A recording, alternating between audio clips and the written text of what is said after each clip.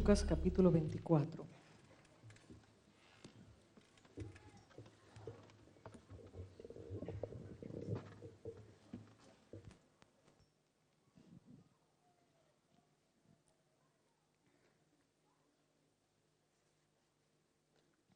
El versículo 44 dice, este es Jesús que ha venido caminando con los dos discípulos en el camino de Emaús y llega con el resto de los discípulos, todavía no lo reconocen, y él come con ellos. Y en el versículo 44 les dice, estas son las palabras que os hablé, estando aún con vosotros, que era necesario que se cumpliese todo lo que está escrito de mí en la ley de Moisés, en los profetas y en los salmos.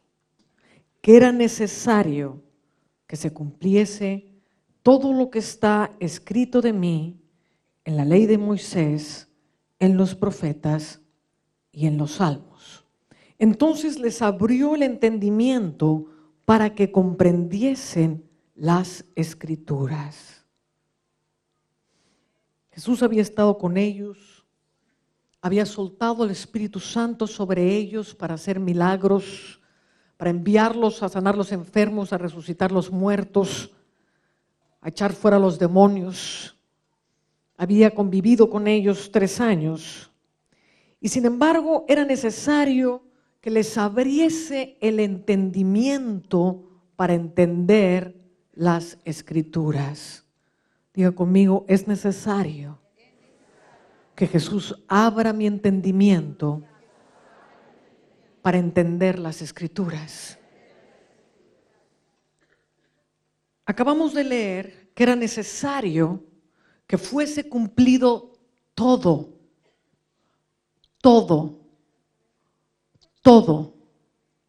lo que había sido hablado acerca de Jesús en Moisés, en los Salmos y en los profetas. ¿Qué es lo que se cumplió? Diga conmigo, todo. ¿Qué falta por cumplirse? Nada. Jesús mismo está diciendo, todo lo que es hablado de mí en los Salmos, en los profetas y en la ley de Moisés, era necesario que se cumpliese. Pero no lo podían entender. Hoy mucha gente no puede entender que muchas cosas ya se cumplieron, porque Dios no ha abierto su entendimiento para entender la Escritura. Es parte de la obra de Jesucristo abrir nuestro entendimiento. Ahora ven conmigo Apocalipsis capítulo 1.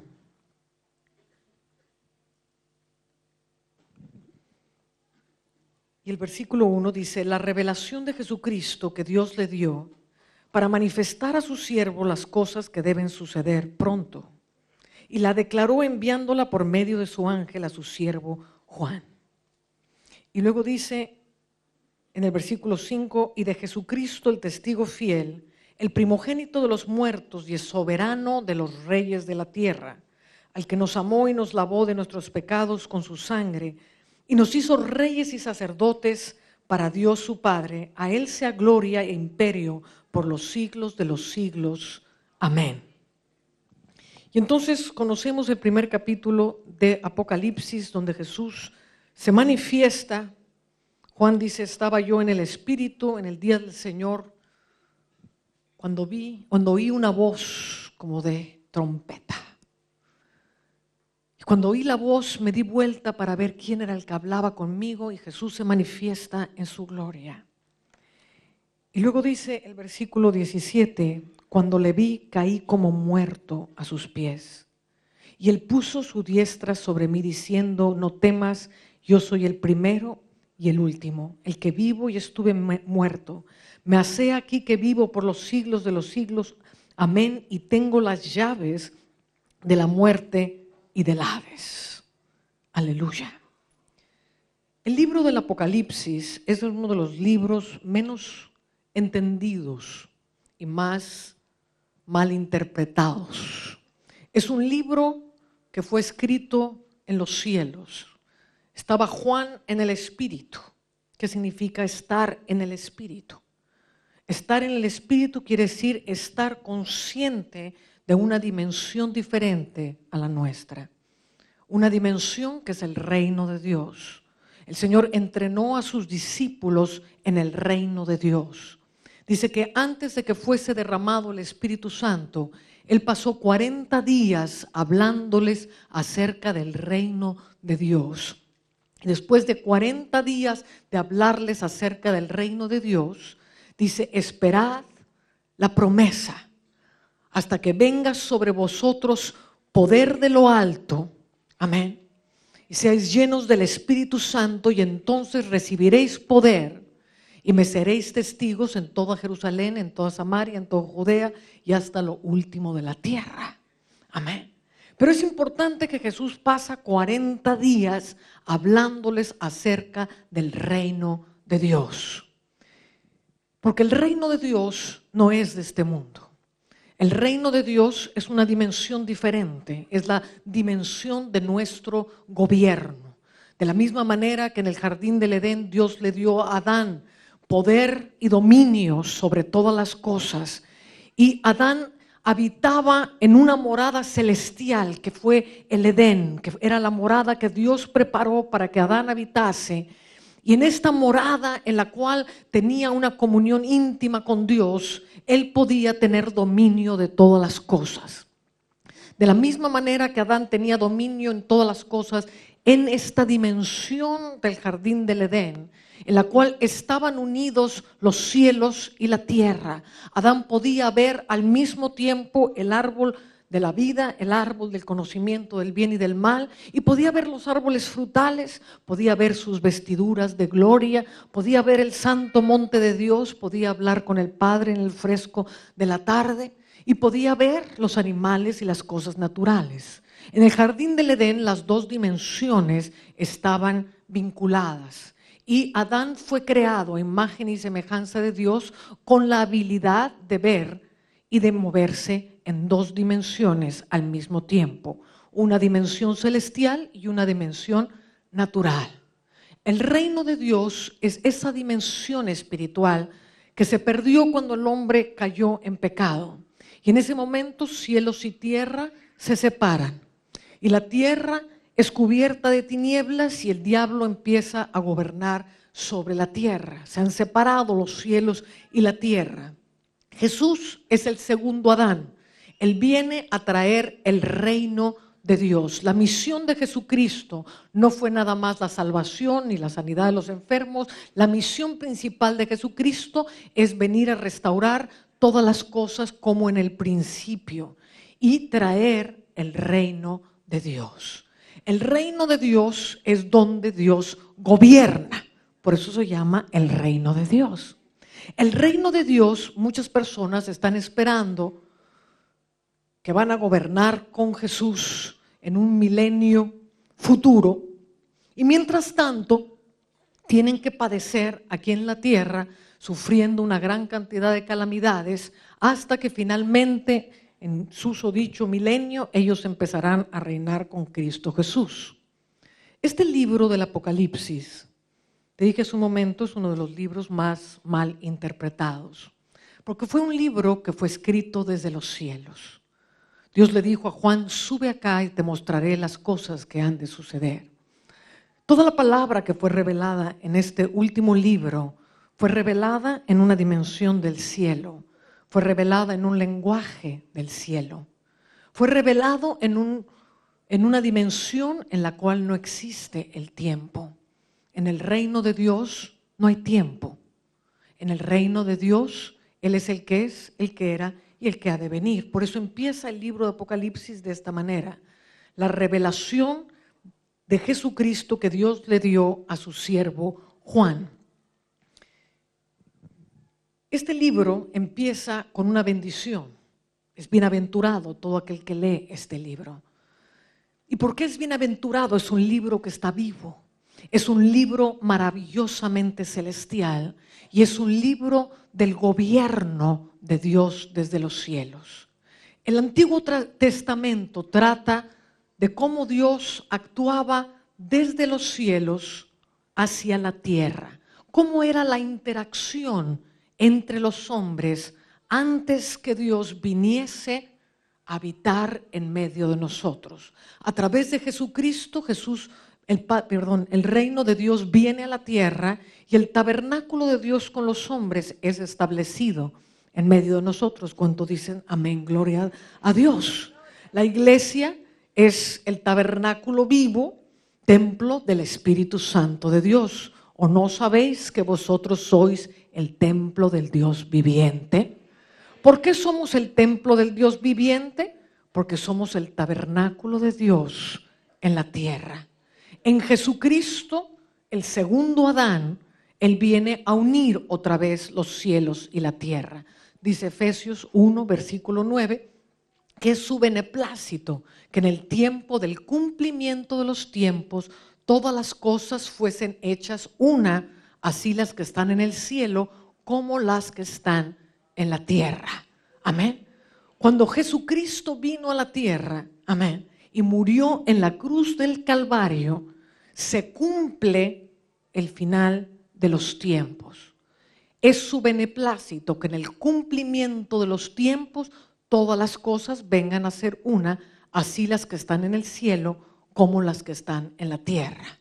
En Jesús se unen los cielos y la tierra. Ven conmigo a Hebreos,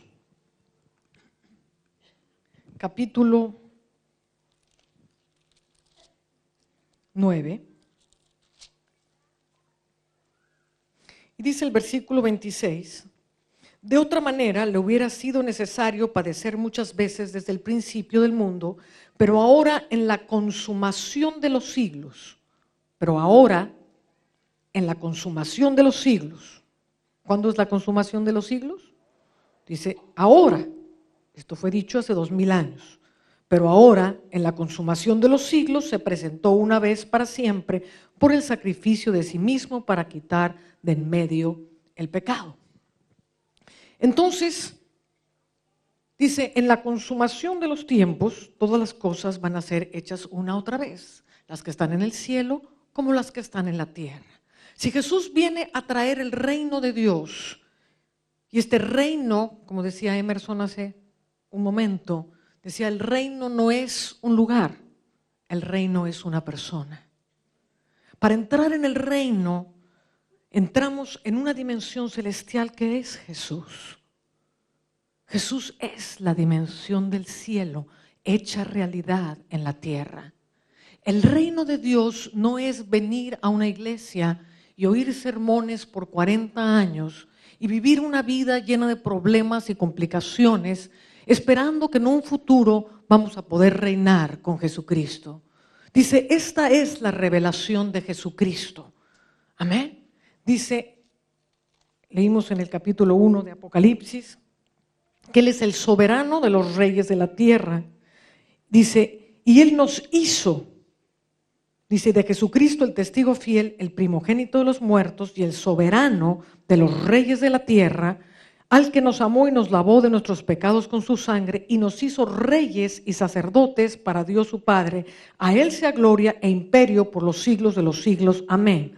Y nos hizo reyes y sacerdotes, no y nos hará en un futuro. Jesús no se manifestó a Juan para decirle por 2000 años van a vivir miserablemente con una serie de problemáticas terribles que no pueden solucionar. Amén. Y entonces ya en un futuro los voy a hacer reyes y sacerdotes para que reinen conmigo. ¿Cuántos acaban de leer que eso no es lo que dice la Escritura? Y nos hizo reyes y sacerdotes para Dios su Padre. Diga conmigo, nos hizo reyes. Diga, nos hizo sacerdotes.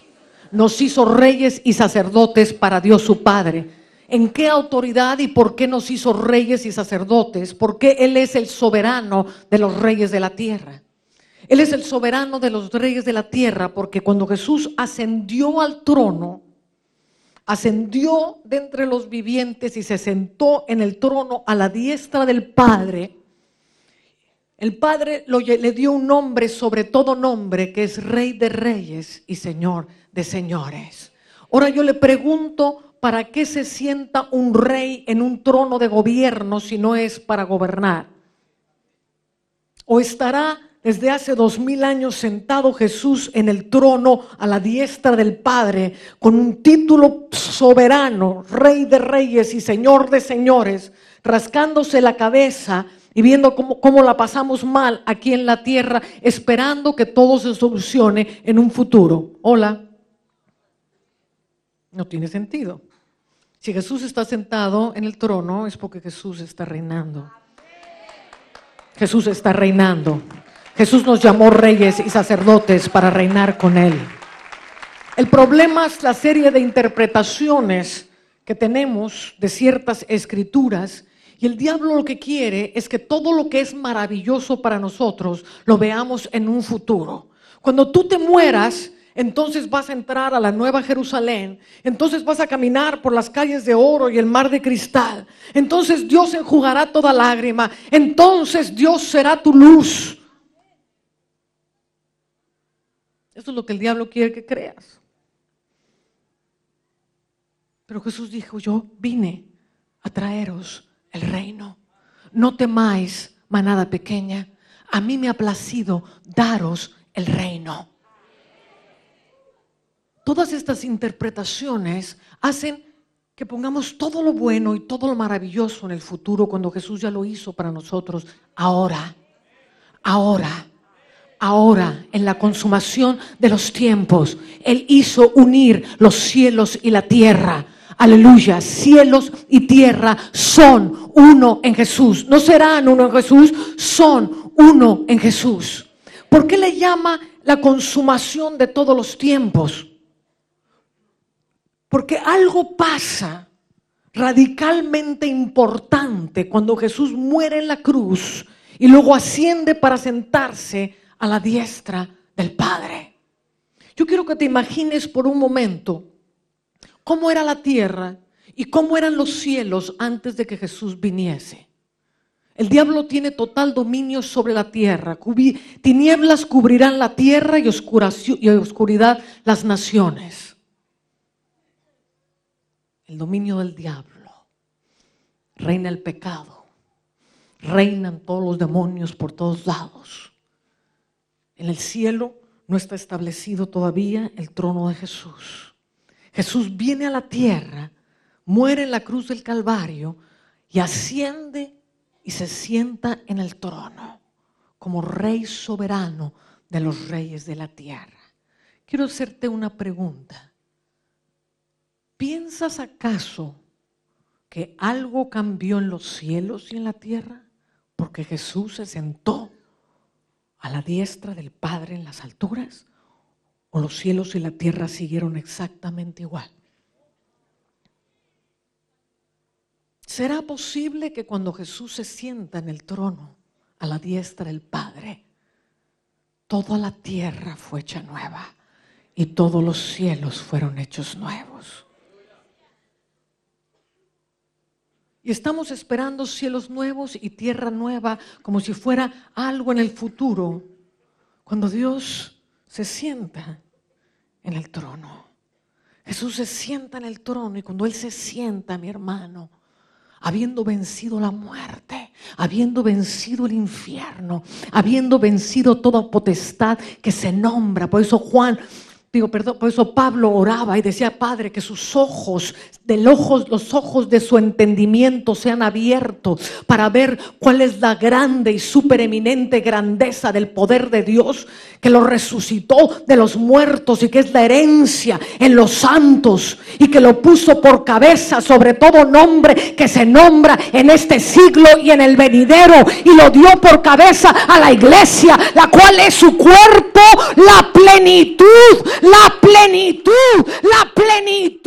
de todo aquel que lo llena todo.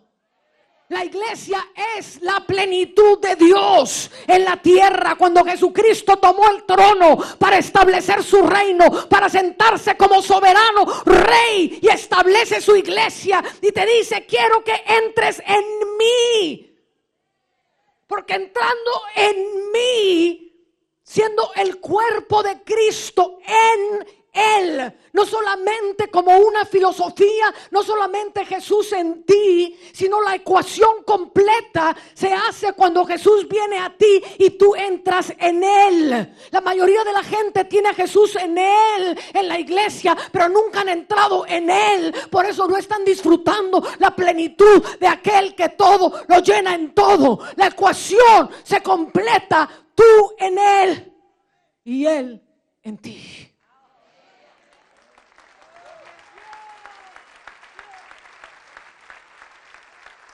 Padre, yo oro que ellos sean uno. No estaba hablando de la unidad de las denominaciones. Tampoco estaba hablando que te unas con un montón de gente que son masones, que se llaman cristianos. Santo.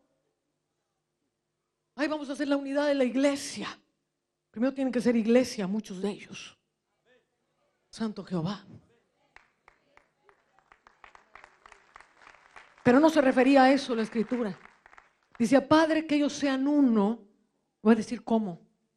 Como tú en mí y yo en ti. Así que ellos sean uno en nosotros para que el mundo crea que tú me enviaste. Porque cuando ellos sean uno en nosotros y nosotros uno en ellos, entonces la gloria que tú me diste y que yo les he dado se manifestará al mundo. Y el mundo que está perdido conocerá que esto no es una iglesia de gente religiosa, sino la verdadera manifestación del Espíritu y del poder de Dios saliendo de la vida de los creyentes que son el verdadero cuerpo de Jesucristo, el cuerpo que está sentado en el trono, el cuerpo que está gobernando, porque no existe tal cosa como una cabeza gobernante y un cuerpo que tenga que vivir una vida en miseria. Jesús se apagó para traer el reino aquí a la tierra y nos llamó reyes y sacerdotes para Dios su Padre. Santo, santo, santo. El Espíritu de Jehová está soplando sobre nosotros para abrir el entendimiento. Es necesario que el entendimiento sea abierto por Jesucristo. Que los ojos de nuestro entendimiento sean abiertos para poder entender las Escrituras. Porque no las entendemos. Y como no las entendemos, entonces hacemos una cantidad de cosas que no sirven para nada, ni nos llevan a ningún lado. Y tenemos una iglesia que está orando para que venga la gloria de Dios a un lugar. Y tenemos una iglesia que está orando para que venga el avivamiento de Dios a un lugar. Vamos a ayunar 40 días para que baje la gloria de Dios en medio de nosotros.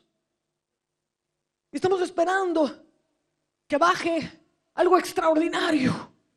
Y lenguas de fuego visibles vengan sobre toda la gente. Mientras eso no suceda, entonces seguimos saliendo con la cabeza baja el domingo, diciendo, bueno, pues no sucedió este domingo, a lo mejor el otro. Y a lo mejor el otro. ¿Cuándo va a venir el avivamiento? Y luego llegan algunos profetas y dicen, no, porque el avivamiento viene sobre Chile. ¿De dónde viene el avivamiento? ¿Vendrá de Estados Unidos? ¿De dónde viene el avivamiento?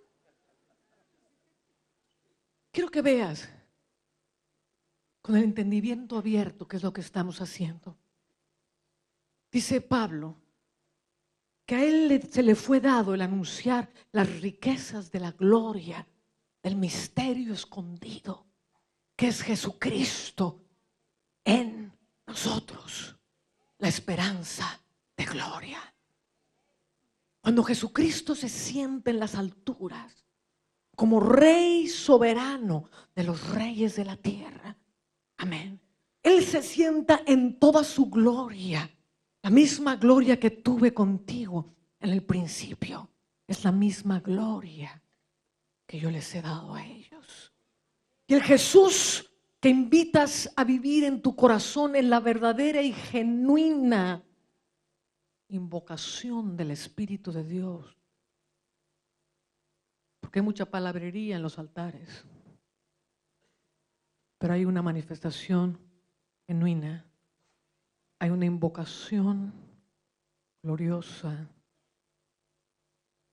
cuando el hombre contrito y humillado viene a los pies de Cristo a invocar el nombre del Santo de Israel.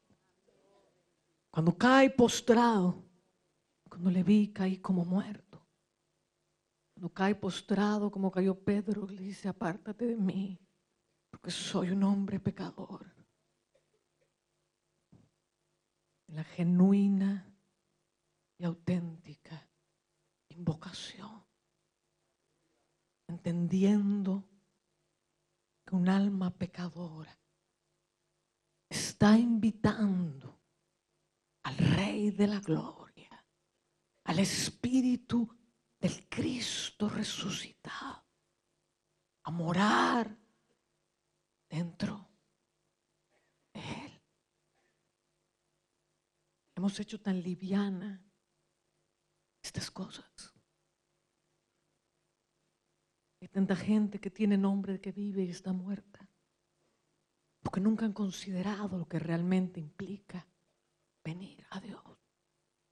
Y cuando ese santo ser, Jesús, el Hijo de Dios, viene a morar dentro del hombre, mi hermano. Cuando ese santo ser, en toda su gloria, el Rey de Reyes, viene a morar dentro de ti, ¿será posible que tenga Él una gloria en el trono y aquí abajo en la tierra sea un pobre Jesús menor que no puede ni con tus gripas?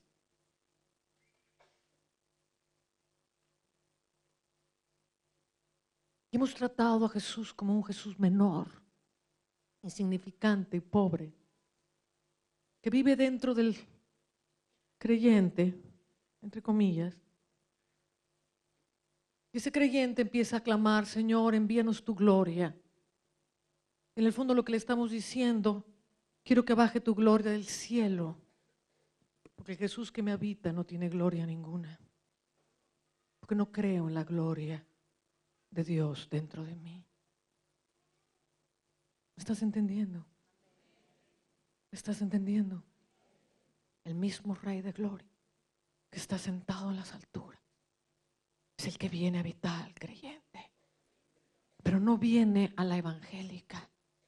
El reino de Dios es la verdad. Viene en espíritu y en verdad. Viene cuando se encuentra con un corazón verdadero, no con uno que quiere jugar a la iglesia evangélica.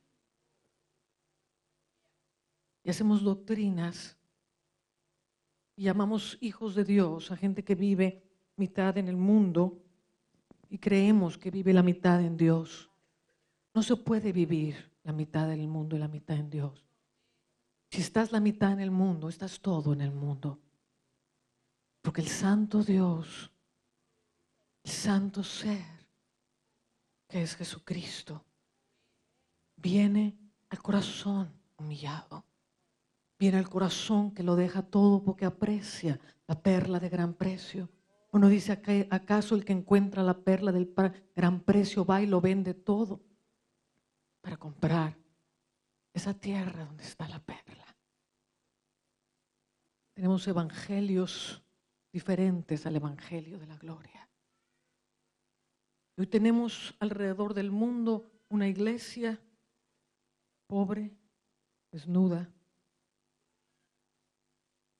miserable,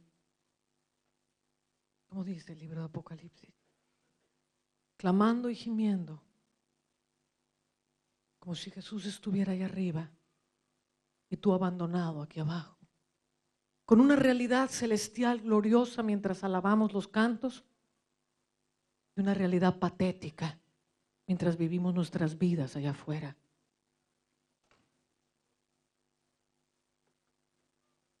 ¿Por qué? Porque vivimos esperando la venida de Jesús. Y millones de personas están esperando que Jesús venga a solucionarles los problemas que Él ya les solucionó. Oh, yo amo tu venida, Jesús, porque cuando vengas entonces me vas a sanar.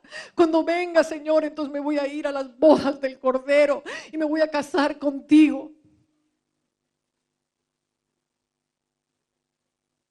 evangelios sin entendimiento.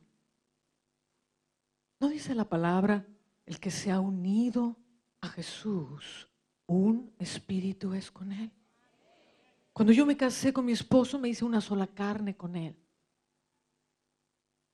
Cuando yo me hice un espíritu con Jesús, me casé con Jesús.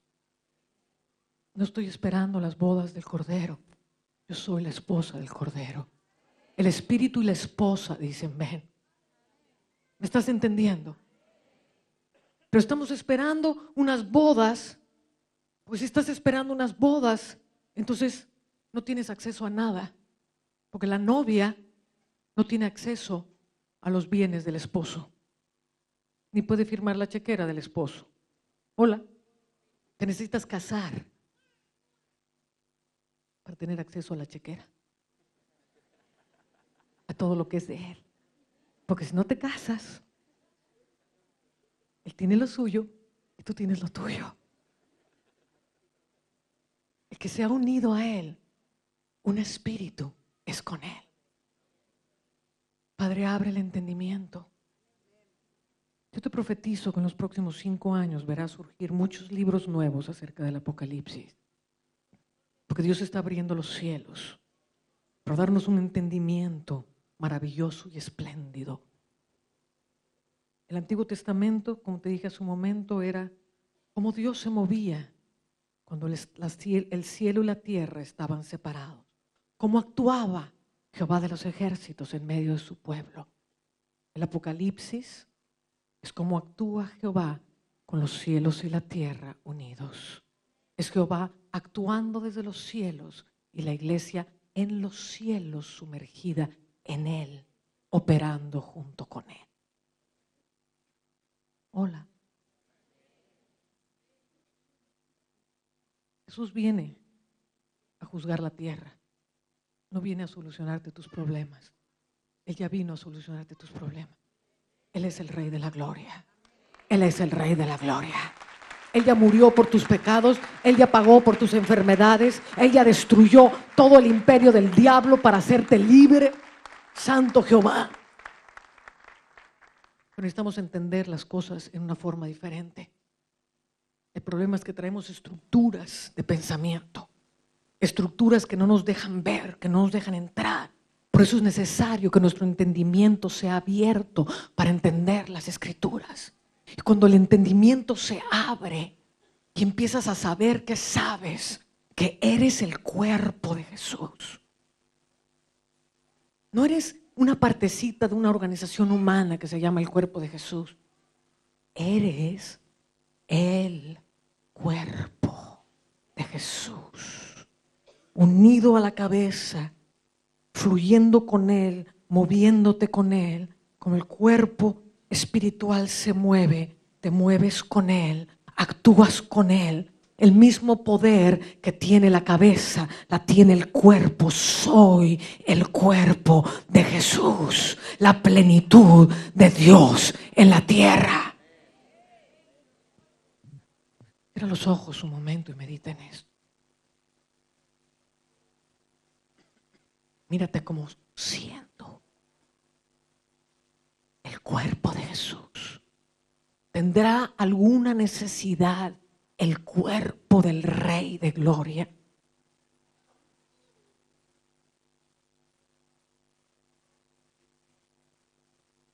Si tu cabeza es gloriosa, tu mano no será gloriosa, tu pie no será glorioso, tu ojo no será glorioso. Todo tú eres glorioso porque tu cabeza es gloriosa. Pero nos hemos adherido a organizaciones, aunque les llamamos organismos vivos, por causa de nuestras estructuras de pensamiento, no vivimos lo que tenemos que vivir. Seguimos viviendo religiosamente. Seguimos esperando el poder del hombre de Dios que venga. Oh, ¿cuándo vendrá el gran hombre de Dios y hará milagros en medio nuestro? Entonces me voy a sanar. Porque mientras tanto, sigo enfermo. Sigo confiando en la medicina como el recurso para mi salud. ¿Podrá la medicina ser el recurso para tu salud? ¿Podrá un niño de 6 años componer la ingeniería de un avión? O si se mete un niño de 6 años a los circuitos de un avión, los va a hacer pedazos. ¿Podrá alguien que no hizo este organismo maravillosamente perfecto componer este organismo maravillosamente perfecto? ¿Podrá? No, no puede, hermano. Nadie que no hizo este cuerpo lo puede componer. La ciencia no puede componer esta maravilla de cuerpo que somos nosotros, porque no lo creó, ni tiene el mapa, ni tiene la forma de cómo funciona. Entonces trata de arreglarle, como decimos en México, con la teoría del mecatito. Ahí le arreglo un poco por acá, aunque se me descomponga por acá, y tiene todos estos efectos secundarios. Y ponemos toda nuestra confianza en la medicina. ¿Realmente crees que una compañía farmacéutica tiene interés de sanarte? No le conviene sanarte, le conviene destruirte para hacerte cada vez más su esclavo. Pero Él ya sanó mis enfermedades. Pero no entendemos. Entonces pensamos que Dios va a usar una medicina que va a destruir parte de mi cuerpo para sanar otra parte de mi cuerpo.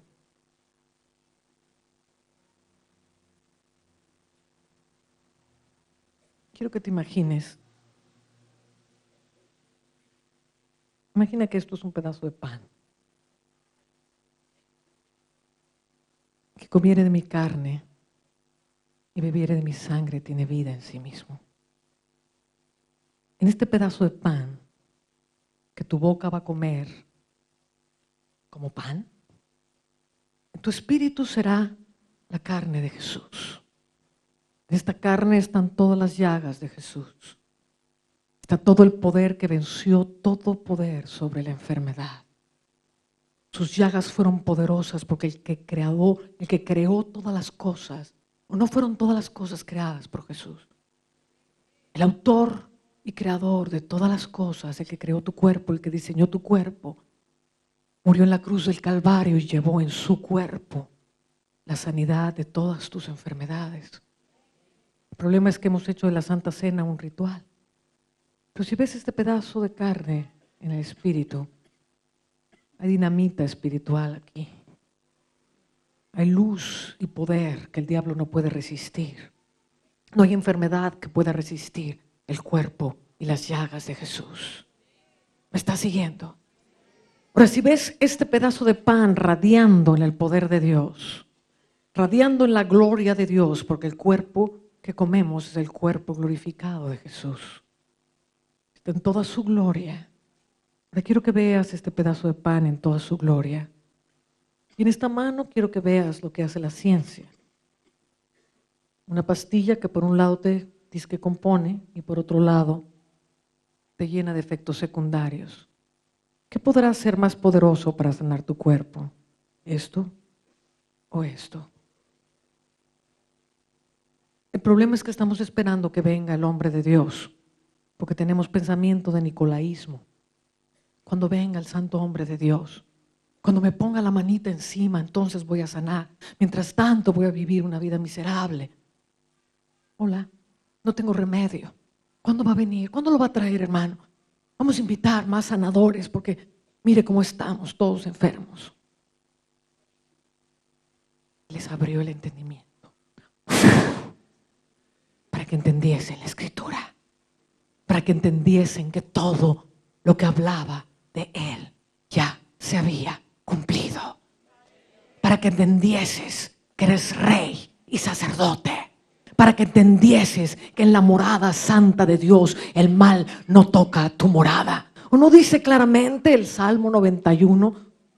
Todo se ha cumplido, dijo Jesús, lo que está en los Salmos, en Moisés y en los profetas. Y dice el Salmo, en lo que ya se cumplió, dice el que mora en el lugar secreto del Altísimo. El original dice el lugar secreto. morará bajo la sombra del Omnipotente. La sombra que cubrió a María para hacer nacer en ella el santo ser llamado Jesús. Dice, el mal no tocará tu morada, ni peste que vuele de noche, ni terror nocturno. Estructuras limitantes que encierran nuestro pensamiento. Y estas estructuras son moradas de maldad, como le llamaba el rey David. Prefiero habitar un día en las puertas de tus atrios que 1000 años en las moradas de maldad. Las moradas de maldad son las estructuras de nuestros pensamientos, las estructuras que nos atan a tener pensamientos de derrota, a tener pensamientos de escasez, a tener pensamientos de todo tipo de limitación. No puedes morar en 2 moradas al mismo tiempo. Yo no puedo morar en Chile y en Jacksonville al mismo tiempo. O moro aquí o moro allá. Aquí puedo venir de visita, pero no puedo morar aquí y allá. No podemos morar en las moradas de nuestro pensamiento, en nuestra forma de pensar y de ver el mundo, y en la morada del Altísimo, que es Jesús. El que permaneciere en mí, el que morare en mí. Pida todo lo que quiera al Padre en mi nombre y yo lo haré. El que permanece en mí, el que permanece en el pensamiento de Dios. Pero para permanecer en el pensamiento de Dios, primero tienes que hacerte uno con su Espíritu. Este es el corazón del Evangelio. El Espíritu de Dios haciéndose uno con el Espíritu del hombre, para que todo lo que es de Dios absorba todo lo mortal en nosotros. ¿O no dice la Escritura? Si este tabernáculo terrenal se deshiciere, tenemos de Dios una morada celestial. El problema es que pensamos que los cielos están arriba, pero los cielos están aquí abajo. Pues Jesús ya los unió. Tenemos una morada celestial, por tanto gemimos, dice 2 Corintios 5. Gemimos para no ser hallados desnudos, sino revestidos de nuestra habitación celestial, para que todo lo mortal sea absorbido por la vida. La morada del cielo es Jesús. La morada del cielo, gemimos. Pablo decía, gimo con dolores de parto hasta que Cristo sea formado en vosotros. Hasta que vuestra habitación celestial sea formada en vosotros. Y entonces todo lo mortal será absorbido por la vida, porque el Espíritu del Dios viviente viene a unirse con tu espíritu. Oh, santo, santo, santo. Esto es el reino de Dios. Esto es el evangelio de la gloria de Dios, pero el diablo cegó el entendimiento de los incrédulos para que no les resplandezca el evangelio de la gloria de Dios en la faz de Jesucristo. El evangelio de la salvación a medias, eso no le importa al diablo que se predique. El evangelio de la gloria de Dios en la faz de Jesucristo, eso sí le importa. Santo, santo, santo, santo. Abre nuestro entendimiento. Abre nuestro entendimiento. Oh, el Señor está aquí en una forma tan poderosa. Hay gente aquí que dice, Señor, yo reconozco que he tenido un evangelio mental.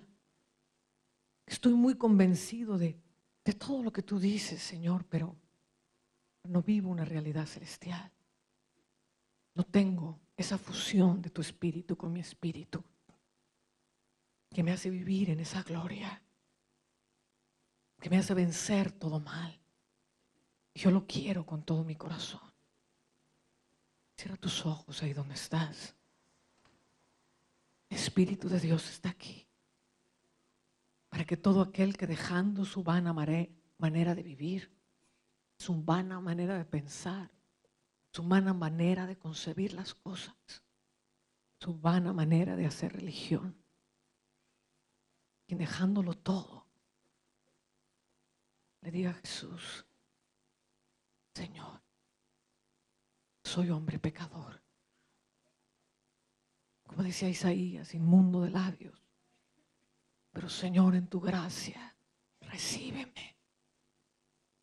En tu gracia, Señor, hoy dejo todo. Y lo dejo seria y genuinamente. Porque recibirte a ti, que eres santo, Señor, no puede ser posible sin una firme determinación a dejar todo lo inmundo y todo lo vano. Nada inmundo entra al reino de Dios. Ni los mentirosos, ni los fornicarios, ni los ladrones, ni nada que peca puede entrar al reino. Él es el reino. El reino está aquí para que entres en él. Pero no puedes entrar con tu bagaje.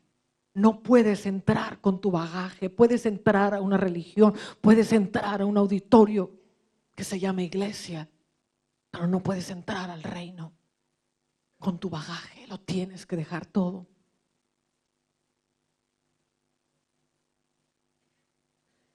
El Espíritu de Dios está aquí. Y tú dices: quizás, Señor, yo quiero, pero no puedo. Estoy atado a esto, estoy atado a aquello. El Señor te dice: con cuerdas de amor te estoy atrayendo a mí. Empezaré el proceso para acercarte a mí. Y un día me uniré a tu espíritu. Y a unos dice: con cuerdas de amor os atraigo. Y a otros dice: estoy delante de ti para llenarte, para hacerme uno con tu espíritu, para recibirte como mi amada, como mi esposa, para fundir mi espíritu con el tuyo, para que nunca nada, nunca más nos separe.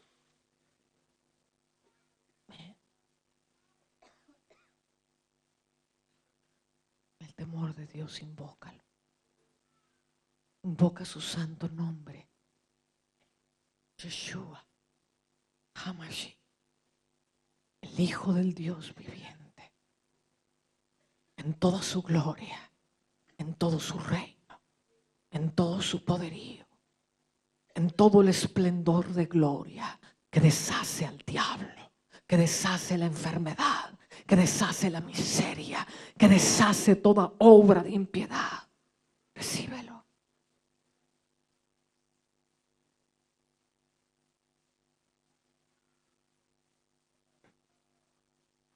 Amén.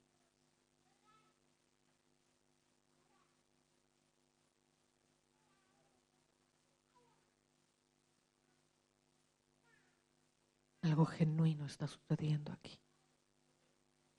Algo genuino está sucediendo de parte de Dios.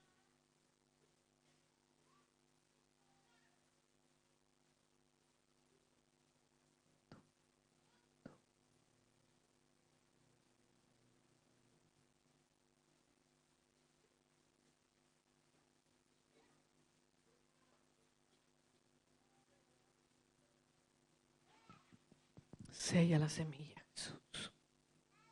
Sella la semilla, Jesús. Y que así como yo vi el árbol de la vida y tu gloria revolvente en medio de nosotros, así Antofagasta sea un remolino revolvente, donde nunca más nadie diga vendrá el avivamiento, sino digan: yo soy el avivamiento de Antofagasta. Yo soy el avivamiento de Antofagasta. Y si los demás no se levantan, yo me levanto, porque yo soy el avivamiento de Antofagasta.